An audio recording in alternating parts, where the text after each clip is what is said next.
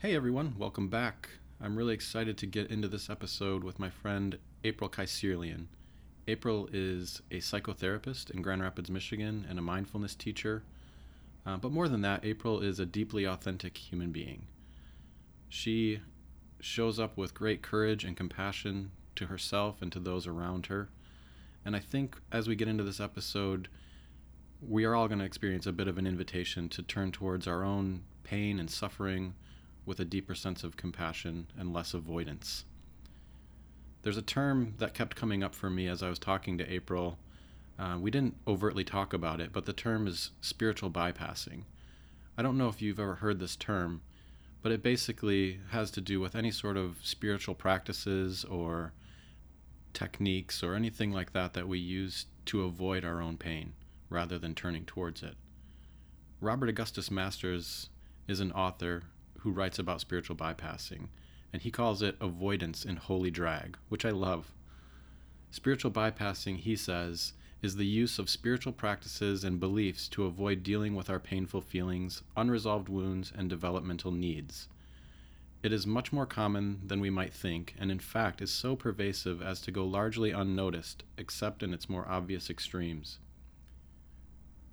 Part of the reason for this is that we tend not to have very much tolerance, both personally and collectively, for facing, entering, and working through our pain, strongly preferring pain-numbing solutions, regardless of how much suffering such remedies may catalyze.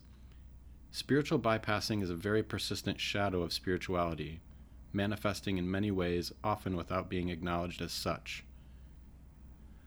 He goes on to say that aspects of spiritual bypassing include exaggerated detachment, emotional numbing and repression, overemphasis on the positive, anger phobia, blind or overly tolerant compassion, weak or too porous boundaries, lopsided development that favors cognitive intelligence over emotional and moral intelligence, debilitating judgment about one's negativity or shadow elements, devaluation of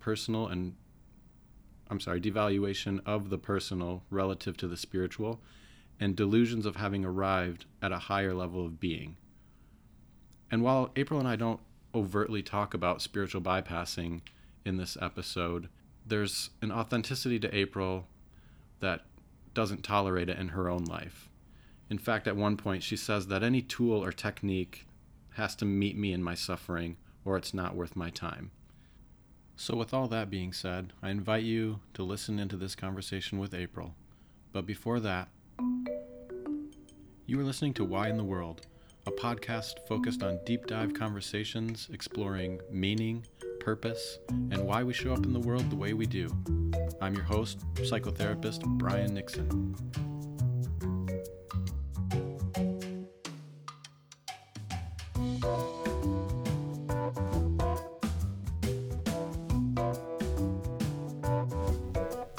April, thanks for being on the podcast. Thanks for having me. Anytime. I feel grateful to have you on. We've known each other for, almost a decade, I would guess. I think it was 8 years ago that I took the mindfulness-based stress reduction course with you. Mm-hmm.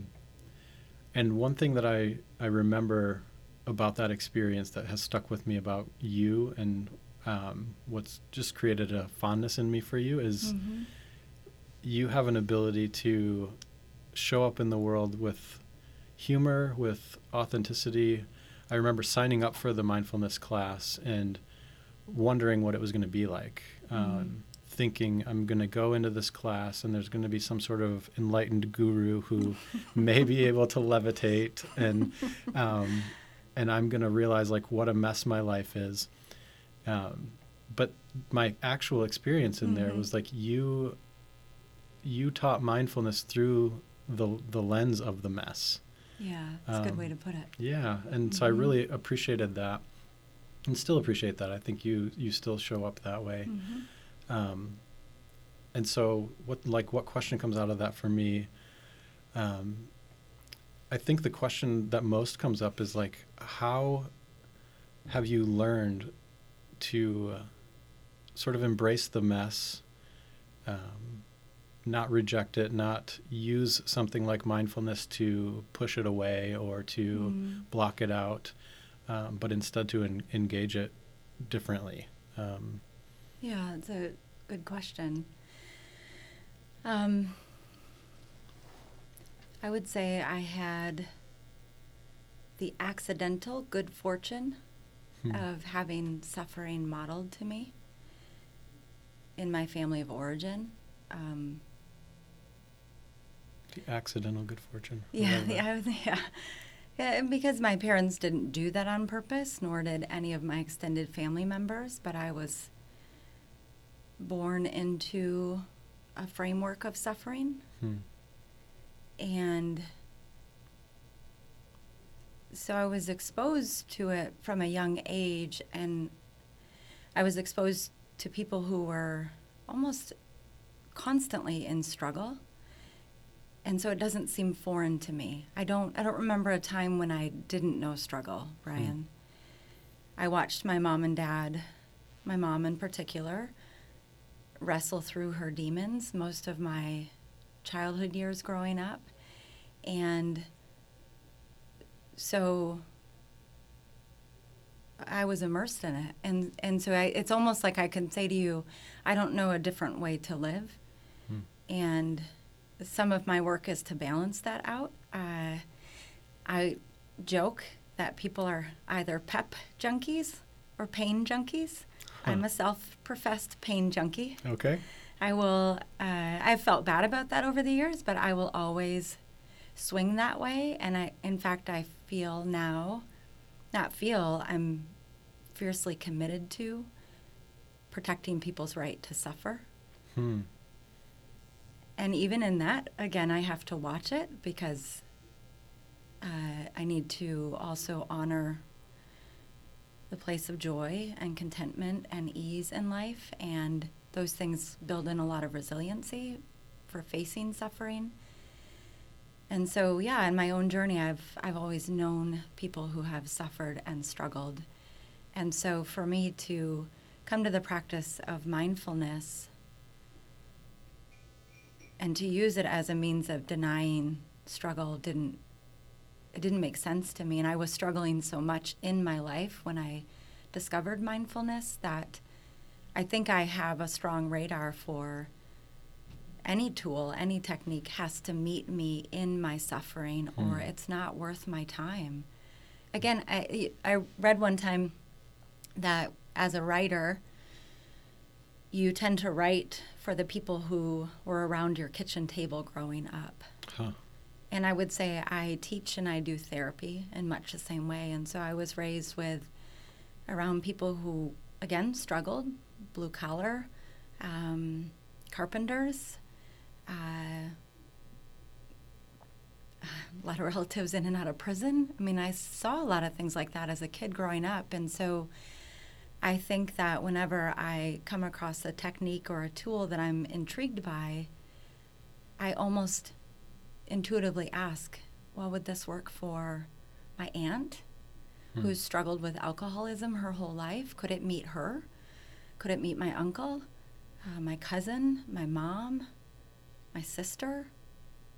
And so I haven't intentionally set out to live that way, but that's where it's an accidental fortune because I've watched many people struggle over the years with the idea of suffering or struggling, that life isn't fair or somehow I'm entitled to not suffer. I've had my issues of entitlement, to be sure.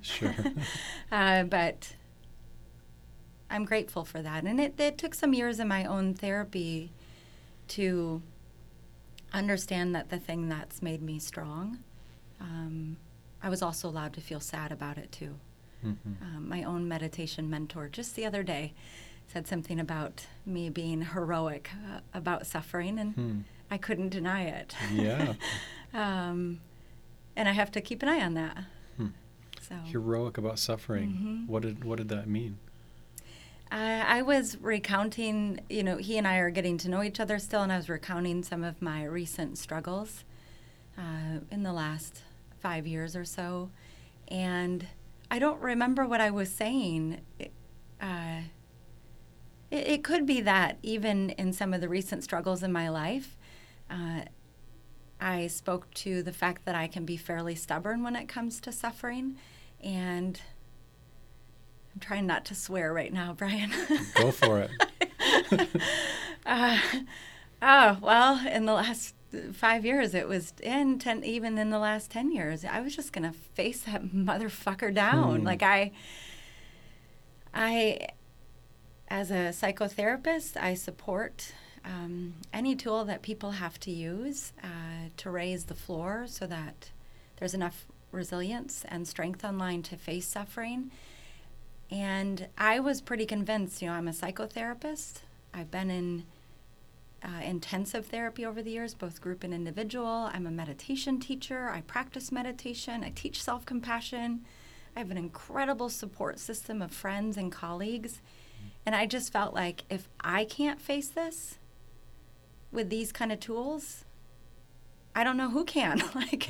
So I think my meditation mentor was hearing that heroism I tend to have of I'm going to put all of this to the test. Okay. I'm just going to face it down. I'm going to turn and look it square in the eyes. And somewhere in there, he just dropped in the word, kind of heroic, right? And it was helpful because it does have a very superhero quality. Oh, to it does. Like, and I can picture you with a cape on. Yes, instantly. It's like if people can't see me, but arm lifted in the air, cape on, I'm Superman about to launch into the air. And I related immediately to that word, so much more than the word martyr. And so I'm learning to own that aspect, or that's kind of the shadow side of being exposed to so much suffering. I can handle a lot, and that can get me into trouble sometimes. So, what kind of trouble? Two things almost immediately come to mind. One, I may not ask for help when I need help. That could be in the form of contacting a friend, a therapist. It could be going on medication. I can look back and there are points in my journey where I think medication could have been helpful. And I think I was a bit heroic about it, and I made it through. But it could have been easier on me. I could have been easier on myself. So one is reaching for the supports that are available. And then two would be because I can handle a lot, I don't always set good boundaries with it then. I can draw the line, I don't know if you want to say kind of low, in terms of what I expect. And so I have to keep an eye on that too. Because I think sometimes I have a skewed sense of what is struggle or suffering. Because I can I've seen it, I can take it. Yeah. Doesn't mean I should take it though. Right. So that can be a danger. Yeah, that's interesting to think about that in light of the heroic element, that superheroes can endure things that mere mortals can't. And there's a beauty and a power in that, and there's also, like you said, a shadow side of a loneliness, a sense of I'm in this alone, but it's up to me to face it down alone and beat it. Yeah. Yep. Yeah. And you use the word, or the distinction between a hero and a martyr in terms of this. And so how do you parse out the difference between the two of those? It's more almost like the posture. Again, you can, when I say the word superhero, or you do, right? Almost immediately an image comes to mind. I think of Superwoman or Superman with that cape, and their gaze is lifted upward. They're going to fly. Their feet are not on the ground. To me, a martyr, well, if you take even the image of Christ with a cross on his back, he's more laid low to the earth.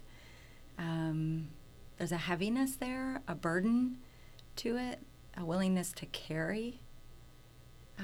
And again, both have their strengths and both have their shadows. But I almost think of one as this movement upward, and one is being more laid low in the posture Mm-hmm. towards suffering. So,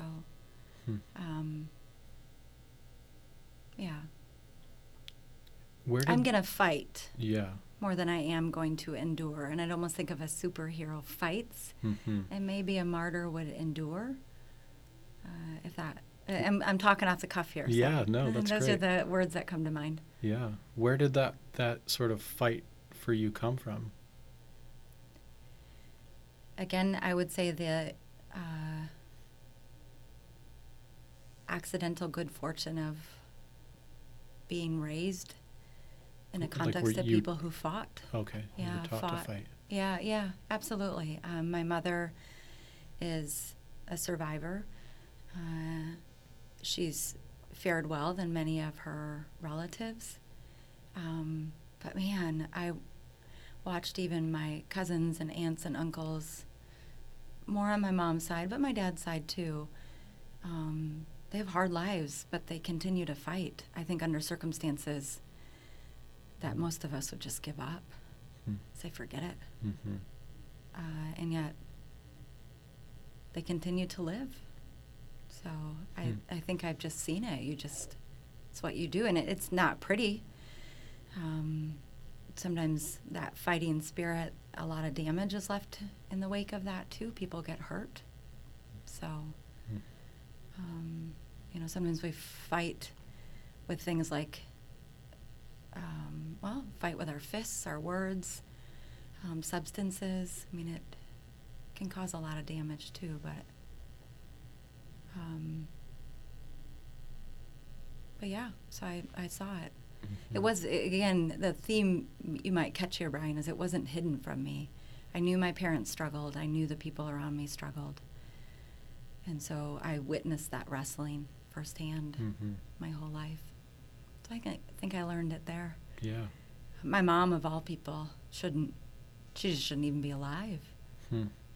So the fact that she is who she is today, is as healthy as she is and as loving as she is incredible. So. And so, like, how you live in the world, as you're saying, and I totally agree, is shaped by early childhood experiences, is formed by how we see suffering, how we experience suffering, and how we see it handled. And you said that mindfulness, like you're skeptical of tools or things if they can't meet you in the suffering. And so I know you initially in the context of mindfulness. Like I would think of mindfulness in Grand Rapids, and you're the first face that would pop up. And so I'm aware that you've committed a large chunk of your life to mindfulness as a practice, to to bringing it to the world in some way, like teaching the classes that you teach and that sort of thing. And so it piques my curiosity around, like, how did mindfulness enter into the picture for you in terms of that? Like, how did it meet you in your suffering? Let's see. So mindfulness came into my life because of my struggle as a mother. And in those years of struggling, I initially I'd started a nonprofit from the ground up when I was pregnant for my first son. Very heroic. Well, there you go. You'll catch the thread. It's not hard to catch once I name it. I've exposed myself. Yep. First-time mother and birthed a nonprofit at the same time. There you go. Seemed perfectly normal to me, Yeah, although why not? very stressful. So a couple of years into running the nonprofit, my health crashed. My relationships were crashing. And so I shut down the nonprofit, and it was a season of what I call the S's. I simplified, slowed down, embraced silence, stillness, and that did a lot to quiet the external static and noise in my life, but it still felt like there was a hamster on a wheel in my chest, sometimes in my head. And so it was one late night of Googling. I was probably Googling parenting timeout, parenting anger. I struggled with a lot of anger as a mother, and it wasn't a pretty anger. And so I remember that moment. It's one of those ones that are imprinted in my memory. I can see myself sitting at the desk, the late hour that it was. I mean, probably midnight, 1 a.m. Just sheer desperation. I was in so much pain. And so I don't know what I was, I guess that I think I was Googling those words, and up popped mindfulness-based stress reduction. And Carol Hendershot, who became my business partner, was teaching her first 8-week mindfulness-based stress reduction course. The first one. Yep, her first 8 weeks. She'd taught some 4-week mindfulness courses, but this was the first time she was going to teach the 8-week course. And I practically said it out loud. I said, all right, April, you can't get any quieter or any more still than a mindfulness course. And if this doesn't work, I don't know what we're going to do. I was at my wit's end, and I was thankful that the languaging in the mindfulness course was very neutral, because I was from a very, well, I'd created a very conservative container for myself. My parents didn't hand me that. And so it, mindfulness and meditation, they veered toward evil, wrong, shouldn't do them. But I was in enough pain that I was willing to try different things. And so I signed myself up for that course, and in some ways you could say the rest is history. It was life-changing for me. And did you have any familiarity with what mindfulness was before signing up for the course? No, just the idea of meditation, and I think the typical, stereotypical views that people would have of it. Somebody sitting cross-legged, focusing on their breath, maybe chanting, incense, those kind of things. Like for me, levitation. Levitation for you, right? I was really disappointed to get through the 8-week course and not be able to levitate. No, I still haven't learned to levitate. Although I am going indoor skydiving with my kids on Saturday, which is more like levitating than it is dropping out of a plane. So we're going to levitate on Saturday. That sounds so amazing. There you go. You can levitate. You just need a little assistance. Right. Okay. So that's where my mindfulness journey started. And it was life-changing. I've had to work out those early learnings. Here I am 10 years later, and I'm still working some of those out, the epiphanies. But it was such a significant shift for me that was it. I was hooked. I joked with Carol from then on. She couldn't get rid of me, which I have a tendency to do. When I'm passionate about something, I'm in. I'll latch on. Hold on to it. Yeah. So. And then how did you become, I imagine hanging out with Carol and her not being able to get rid of you has something to do with it, but how did the Grand Rapids Center for Mindfulness come to be, where the two of you decided, let's do this thing? Well, some of it was Carol couldn't get rid of me. She would recommend a book. I'd go read it. A couple weeks later, I'd call her up and be like, okay, what do I need to do next? Went on a weekend silent retreat with her. Wasn't enough for me. Went on a 7-day retreat. Still wasn't enough. Started the training with Jon Kabat-Zinn. And I think Carol was a couple of steps into the process of the training with Jon Kabat-Zinn, and I was right on her heels. And so, Carol had started many successful businesses in her lifetime. And so she knew how to do that. And then I think when she understood I wasn't going to go away, and I was very passionate about it and could see my capacity to articulate the practice and my commitment to it on a personal level, she's the one who was like, I think we should start a center. I think the first name was like the Grand River Center for Mindfulness, or we played with different names. I actually can remember the room I was in at Expressions of Grace when she and I talked about it. And just like a flash before my eyes of that space. And Expressions of Grace was another business that Carol had started. That was Carol's yoga studio. Okay. Yep. So, that was where we started. That was 10 years ago. 2000, 2009 or 2000, maybe it was January of 2010. Okay. I think is when we officially incorporated. And I think I took the course in 2011. Pretty early on. Mm-hmm. Okay. Yeah, so you got me as a newbie teacher. Yeah, I wouldn't have been able to tell. Uh-huh. Oh, thanks, Brian. Yeah. Yeah, so that's where it started. Yeah, and Carol and I started doing a lot of presentations around the community, which I found incredibly nerve-wracking. Teaching as well was nerve-wracking. I mean, I wasn't a natural at it, even though maybe you saw something that seemed natural. But I remember early on in that process saying, okay, like this is extremely anxiety-producing. And more questioning, do I have the energy to meet that, the fatigue that comes with anxiety? And if at some point the anxiety didn't start to settle, I would maybe have my answer about teaching or presenting. But I was willing to give it a good few years of being anxious and somewhat miserable as I learned to teach. Again, there's a heroic thread there. You're going to turn towards it. Yeah. And I knew it wasn't going to, my anxiety wouldn't go away in like 6 months. I was putting myself in front of large audiences of people for the first time in my life and made mistakes. Just had awkward moments as a presenter and teacher, but I was hooked. That's when I found my teaching voice. I realized I'm a teacher. Although anybody who was in my speech classes in high school, Rockford High School, I apologize because they got my speeches then too. My teaching thread, it was already there. Just a different topic. Yep, but So, the thread was there. Yeah.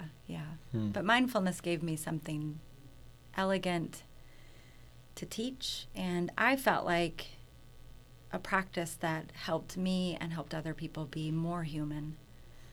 That's immediately what I picked up in the practice, and so I didn't have the capacity to use mindfulness in any kind of bullshitting sort of way.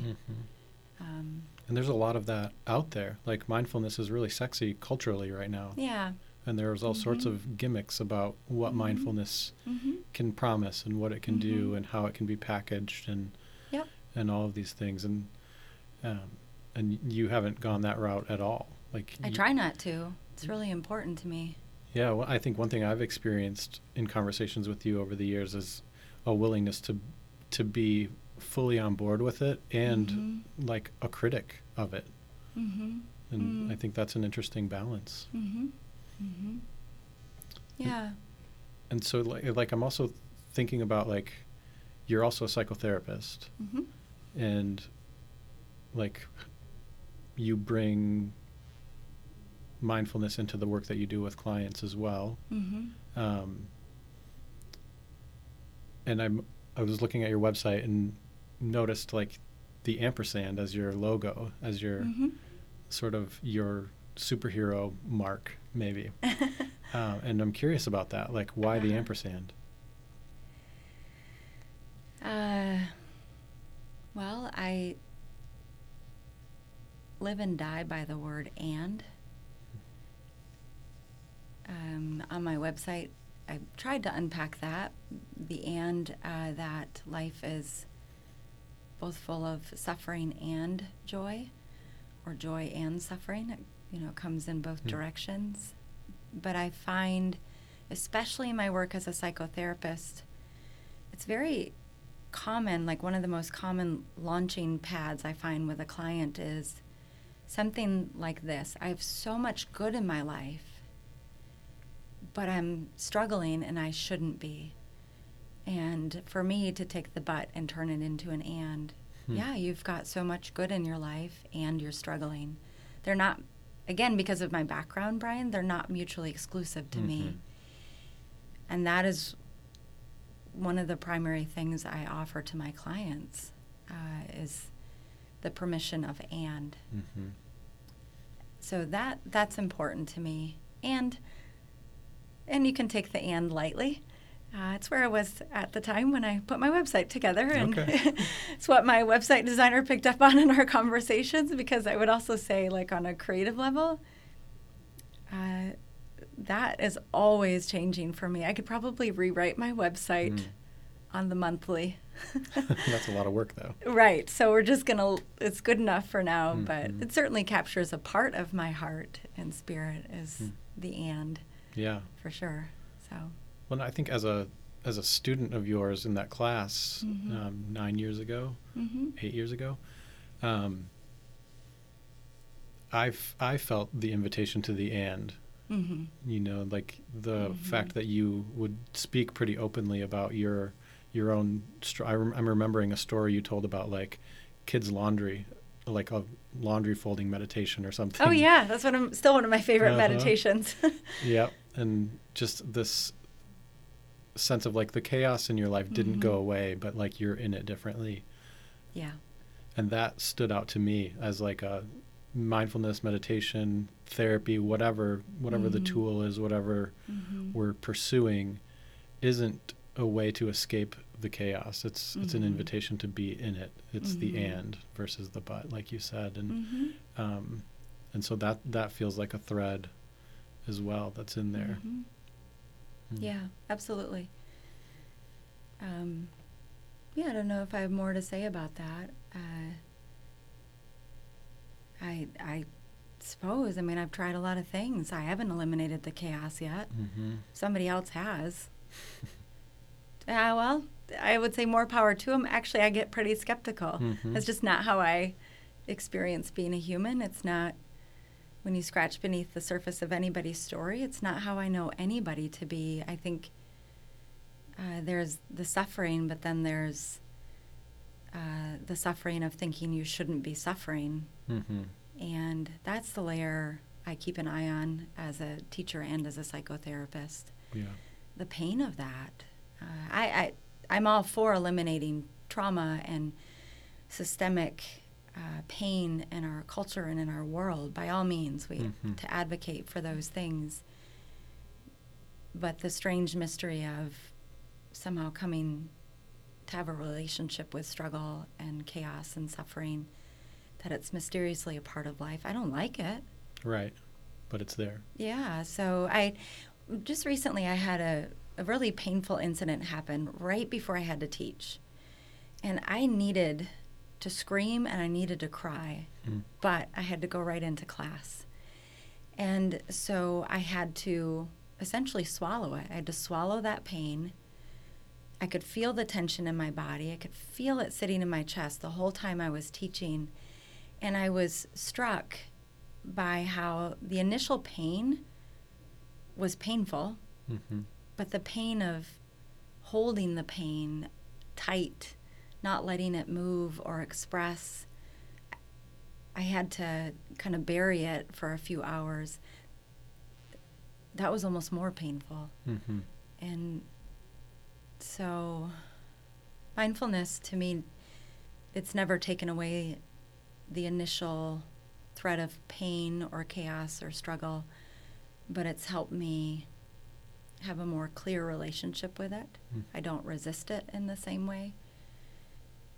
I still resist. I mean, people like to think as a mindfulness teacher that there's that wonderful formula, pain times resistance equals suffering. So we work on reducing resistance so that we no longer suffer, but we can't get rid of pain. And people, I think, sometimes think I'm a master at no longer resisting my pain. That's not true. It sounds like you've developed an ability to recognize more when that's happening, though. Yeah. If anything, that's a good way to put it, Brian. I may cycle through that resistance more quickly than another person who hasn't practiced in the way that I have. I tend to catch it, or I'll hear it when somebody points it out to me. And there's part of me that sometimes wants to hold on there. But yeah, I catch it pretty quickly. So I imagine it feels different. You know, there's like a feeling tone to it when you're resisting it that may feel different than the original pain. And I think that's part of what it sounds like you're inviting people to as well, is like, let's identify this sort of secondary level of the suffering, so that you have an awareness around when that's happening, and then maybe there's more freedom to turn towards it or give it expression or let it move. Yeah. I mean, it tends to show up like a lot of tension in the body, holding your breath, muscles tightening in your jaw, forehead, shoulders, stomach clenching. Those tend to be classic signs of resisting. And again, I'm not demonizing resisting. We're often doing it to try to stay safe, to protect ourselves. The finesse is noticing when it's actually doing more harm than good. Yeah, that's helpful to know that, like, the impulse to resist does exist for a reason as well. That there can be a time when that's needed. Like, you need to tighten up and brace and kind of armor yourself for a time. But the idea of the finesse is like, that's really helpful. Yeah, another thing I would say I teach discernment. I don't know if you and I have talked about this recently, but I base almost all of my psychotherapy on the poem by Rumi, Birdwings. And do you know it by heart? I know I don't. I need to memorize it because I was going to do a short video on Instagram about it. We'll put a link to it in the show notes. Yeah. Rumi, I have a funny story that has to do with having my eyebrows shaped. And Rumi came into play in that moment, a 13th century Persian poet. And eyebrows have a lot more in common than people realize. I mean, I've always suspected it. I know, right? So that's a story for another day. But all that to say, in the poem Birdwings, Rumi's talking about grief. And then at one point he says, and you can do this, you can stretch open your hand. He says, if your hand was always stretched open, you'd be paralyzed. If your hand was always a fist, you'd be paralyzed. And he says, life is essentially found in every small expanding and contracting. The two is beautifully balanced as bird wings. So resistance tends to look like a person who's staying closed like a fist. And there's a place for making a fist or being that tight and that closed off in life. I think of, like, if you're walking down a dark alley and somebody comes at you in a threatening way, by all means, make a literal fist or tighten up, bear down. But as Rumi beautifully says, if you stay there, you'll be paralyzed. Trauma can look like that. And staying in resistance can look like that. And so I also love that he says, but if your hand was always stretched open, in a sense, if you stayed too open, you were unbounded, you let everything in, you'd be paralyzed in that position as well. Now, sometimes in safe, intimate relationships, I would say sometimes in safe therapeutic settings, there's a place to be fully open and fully exposed. But again, it's not healthy to stay there either. And so when I work with my students, with my clients, I'm often saying it's more this process of discerning when to close, when to open, and then there are 1,000 gradations in between open and closed. Right. So it's a process of discernment, even with resistance. I love that. So that's probably what should be on my website right now. That's what I base almost all of my work on, is watching for that. Your logo now might be some bird wings, or an ampersand with bird wings. Something like that, Brian. I just keep adding to my ampersand different little images. So, but I feel like that's what I'm watching for as a psychotherapist. Like, is this tightening, this tensing, this resisting? Is it helping? Let's study it together. Maybe it serves some function for you, or maybe it did at one time. Can you use it a little more discerningly? What's it like for you to open a bit? I tend to have people sit in the chair across from me and they're more closed. There's more a tendency toward closed, tight, tense. And then every once in a while I get somebody who just bounds into my office and, like, everything's on the table immediately and is really open. And there's a beauty to that. And then it's like there's a shadow to that as well. So, but nothing's left out. That'd be another way to describe what I do. Nothing left out. I'm always looking for, as a teacher, as a mindfulness teacher, as a psychotherapist, just as a human, like, what are you trying to leave out here? Because you're pretty much going to drag it around like a ball and chain. So let's take a look at it. Carefully, slowly. Safely. Yeah. Because the nervous system, our hearts, our minds, our bodies get overwhelmed if we don't do that in a, well, that would be compassionate way, a wise way. So.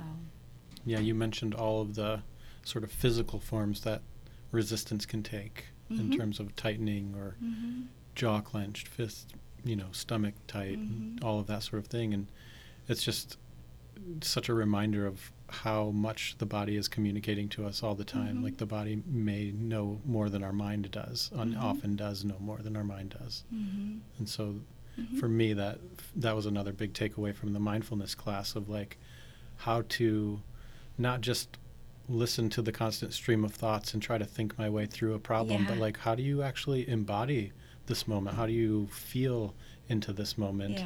And not by what you think about your feelings, but what is your body actually feeling? What is like you teach the body scan meditation, and initially I hated it. Yeah, it's kind of it's not an easy practice. Oh man, I hated it for a number of reasons. Yeah. Like one was like I think I almost fell asleep the first time, and might have like I fall startled asleep myself leading it, Brian.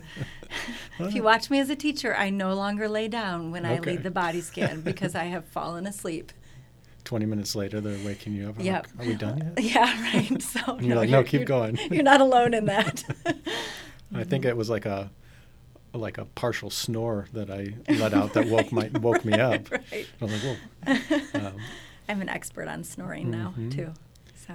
Yeah, but I think the other thing I initially hated was there was so much more going on in my body than I ever imagined. Like, and not all like unpleasant stuff, but just like this is a flood of awareness all of a sudden. Like I'm not just this floating head split off from the rest of me. Yeah. But my toes are a little cold, and I don't actually like the taste of a raisin, or like whatever it was, like noticing tension in different, like in my leg or in my shoulder, and but I over the course of that class and then beyond, I kind of fell in love with that practice as a way to really drop in and get take an inventory, really. For me personally, like I can easily be just living in my head and pretty detached from what I'm feeling, which often means I'm also detached from what my needs are, and what boundaries should be in place, or what I should say yes to or no to. And the body scan meditation in particular was one that helped me kind of find a radar for some of that, of like, there is this like just pain and tension in my shoulder right now, and the impulse might be like, I'm going to take some ibuprofen and maybe get a massage and see how I can make this go away. But there's a way, like you said at the beginning, of like turning towards that and saying like, what's in there? Like what's going on? And I really have appreciated that over these past 8 years too, of knowing like there is a way to access something that's not easily accessible. And it's a practice, like you said. It's not, it doesn't come easily. Yeah. And another word that comes up for me when I think about you, and when I think about how you, even the ampersand and like the ability to hold things in tension that seem so opposite, like suffering and joy, and is the word trustworthy. There's a trustworthiness to you that I was drawn to early on, in that class too, because you weren't splitting off the suffering to say like, if you just meditate hard enough and well enough, then you can bypass all of this.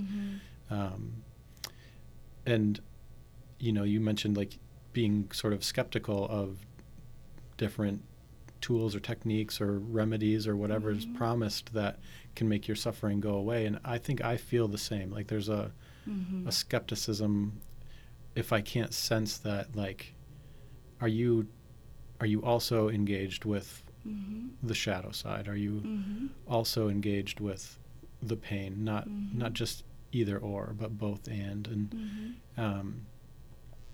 so yeah, I think I just wanted to mention that as well. Trustworthy.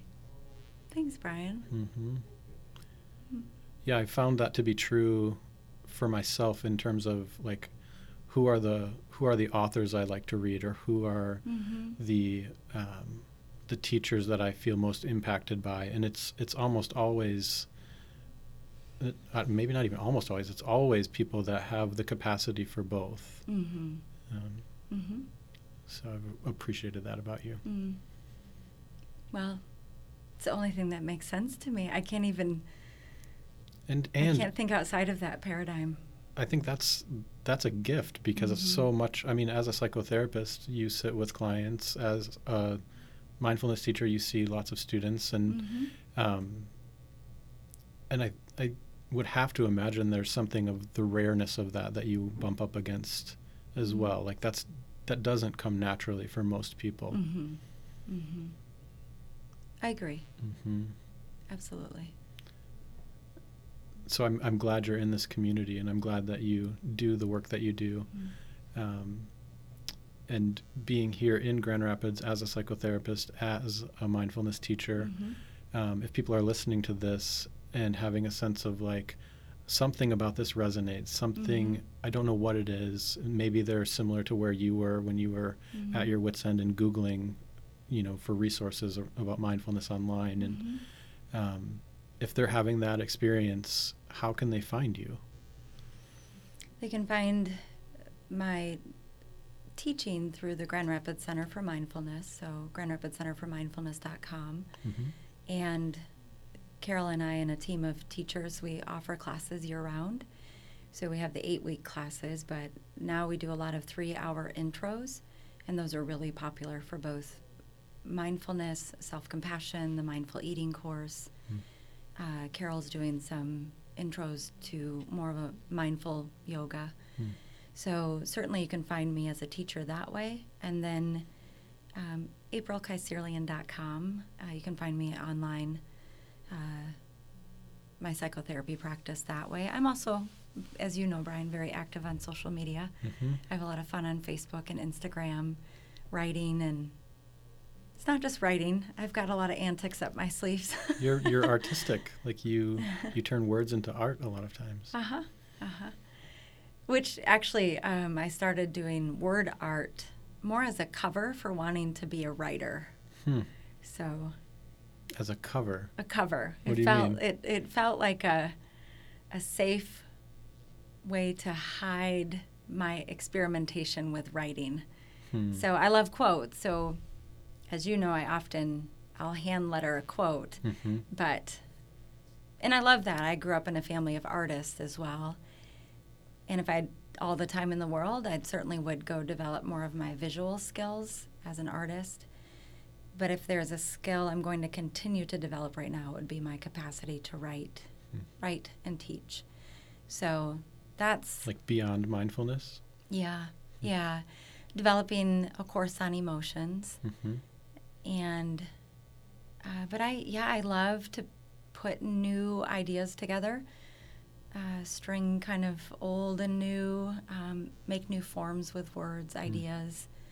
I once finally realized, like, I don't have wanderlust. As much as I hope to travel someday, I have some plans to do that. But I'll travel because I hope to be teaching around the world. So I realized I don't have wanderlust, I have idea lust. So that's how I travel. I travel in my mind on a regular basis. I have... and so that's what I love on social media. But I have a performative aspect to me, too. So I've got some fun things planned that way, too. That's great. Yeah. So you're working on a course on emotions. Are there other things you're writing as well? Like, are we talking books here? Well, I hope to. Yeah, I want to teach the emotions work first for a while. As much as I want to be a published author, boy, once you get in the writing world, I mean, books are a dime a dozen. I mean, it's so much easier to publish. And so I want to go that route eventually, but I want to offer something very practical and fleshed out. So I want to teach the material first, make it a course, and hopefully turn that into a book. And yeah, I've got a few ideas for books that way, but my hope would be to travel and teach. I'd stick a microphone in front of me, and I'm as happy as a peach. So you're pretty happy right now. I am. Ask me questions, let me go. That's great. So, and the emotions work, that has so much to do with being more fully human. Our emotions change moment to moment, and rather than squelching the movement of emotions or being carried away by them, I'm trying to come up with creative tools to help people discern the wisdom in their emotions, but also to be changed by their own emotional experience. I think if you really, the Dalai Lama said something to the effect of, how do you sum up all the Eastern teachings? And he said, life is change. That's it. So we sit in meditation, we stabilize our attention so that we can be present to this constant flow of change. Mm-hmm. And if you steady yourself there and allow yourself to be present to the change that's occurring literally every moment, it changes you as a person. You're never in the same moment twice, but if you have an intimacy with the moment, you're not the same person twice. And a huge part of that is the flow of emotions. So rather than tamping them down, again, or being swept away by them, how to ride emotions in the most exquisite way. So I don't have it all worked out, Brian, but I'm having a lot of fun playing with that. So, I've come up with some of my own laws for emotions, and some techniques that I continue to try out, both as a teacher and a psychotherapist, but I'm kind of mesmerized by that whole process. It's wonderful. Look forward to seeing what comes out of that. Yeah, me too. It's still emerging. Yeah. So. Well, we'll wrap up here in a second, but could you spell your website name so if people want to find it and don't know how to spell your last name? So it's April, just like the month, April Kaiserlian, which looks like Kaiser, and then Lian, but I'll spell it. Okay. So it's AprilKaiserlian.com. Great. It's an Armenian name. Awesome. So. And we'll link to that as well. Thanks, Brian. Great. Thanks so much for coming on. It's good to be here. I hope to come back. Yeah, I'm sure you will. Good. If you want to. I do. I want to. Great. We'll put a microphone in your face and let Please you go. do. This is my happy place. So. Good to see you. You too. Well, that was my conversation with April Kaiserlian. And may we all have the courage to notice the different ways we may be avoiding our own pain and suffering. And may we find the courage to turn towards it, face it down with deeper compassion, curiosity, and maybe even a little bit of humor.